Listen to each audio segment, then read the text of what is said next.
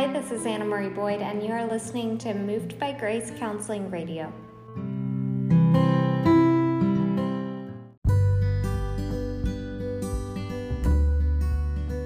Hello, and welcome to the podcast. If you do not know me, my name is Anna Boyd, and I'm a licensed professional counselor in the state of Texas and Mississippi, a registered drama therapist, a registered yoga teacher, and a PhD candidate in mind-body medicine with a specialization in integrative mental health. My podcast has gone through 4 seasons now. We're starting season 5, and it tries to supply nuggets of information regarding innovative and somatic approaches to mental health treatment. So in just 10 minutes each episode, we learn about topics such as creative therapies, neuroscience and play, the mind-body connection, and alternative approaches to psychotherapy. So as we start season 5, I had an idea, and I share this idea because I think it's really important to inform those who don't know about the different diagnostic criteria about what they are. I'm sure we have all, either ourselves or had family members, really struggle with mental health. And so this season, we're going to break down different diagnoses, their criteria, and all of the ways that they manifest for individuals. I want to offer a friendly reminder that this podcast does not take the place of psychotherapy or mental health treatment.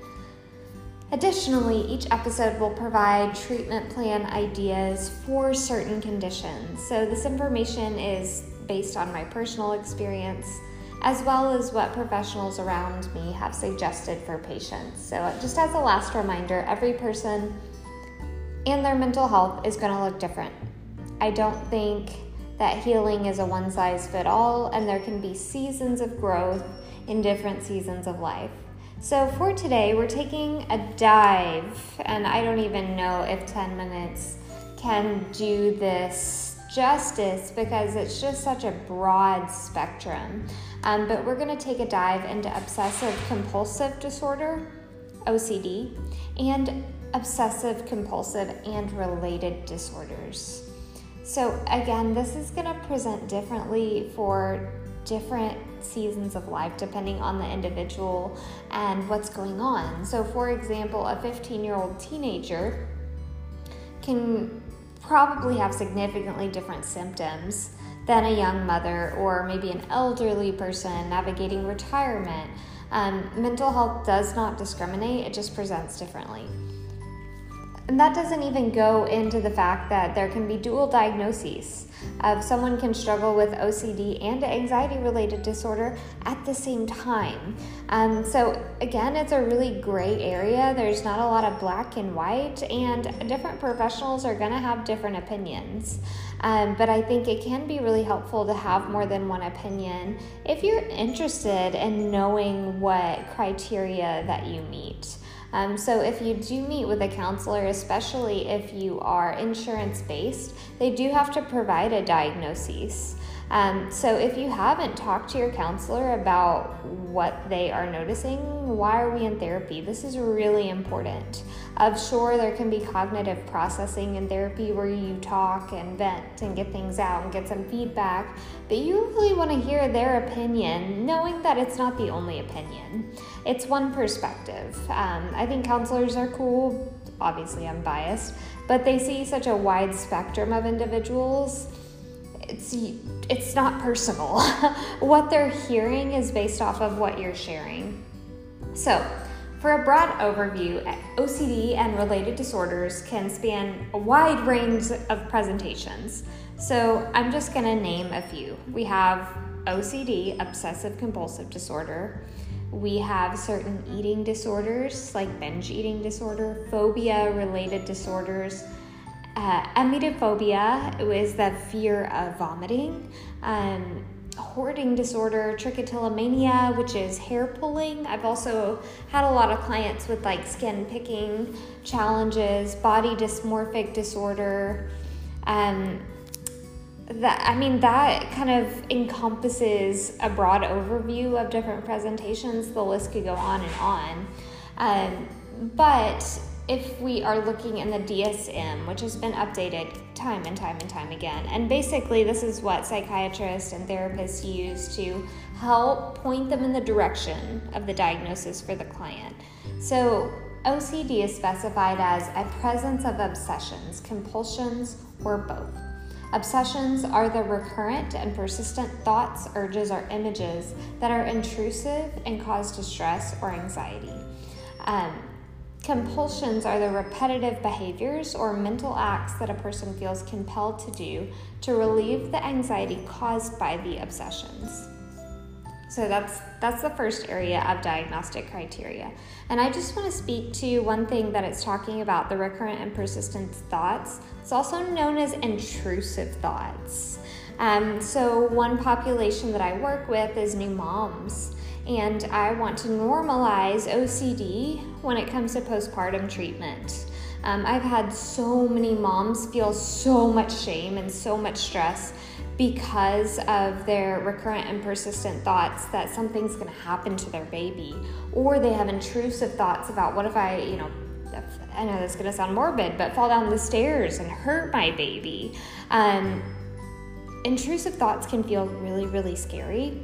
And they're a symptom of OCD-related disorders or tendencies. And gosh, a postpartum mom is going through so many changes, so you're really vulnerable to some of these challenges.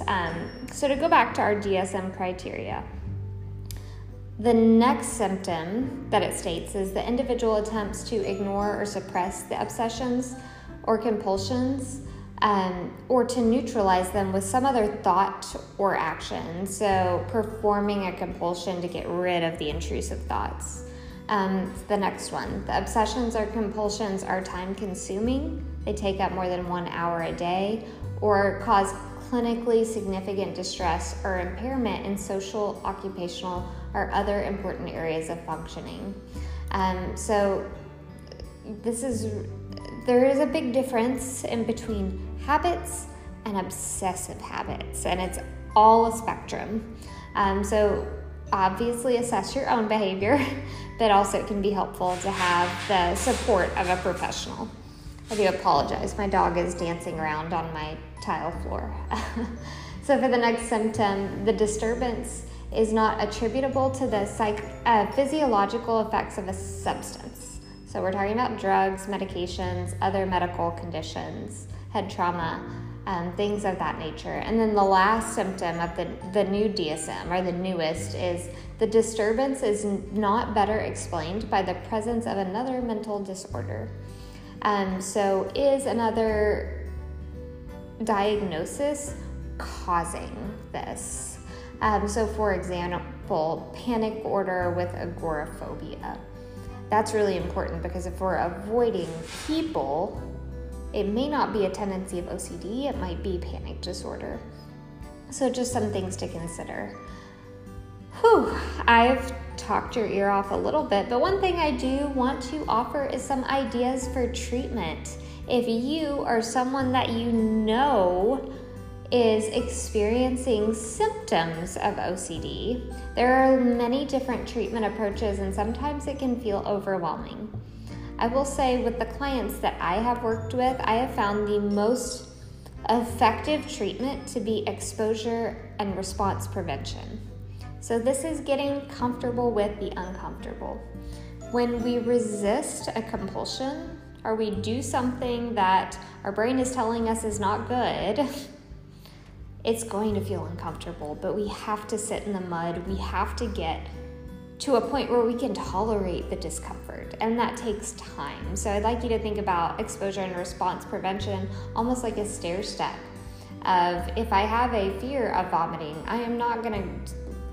there are some therapists, but I'm not gonna go from A to Z. We're gonna stair step our way into more comfort around this. For example, maybe I eat foods that I've avoided that I really like because of this fear, and we're gonna start there. So we're not gonna go straight to pictures or something like that. This is not a drastic change. This is, over time, we're building resilience. CBT is another therapy. This really focuses on changing the thoughts and behaviors associated with the obsessions and compulsions.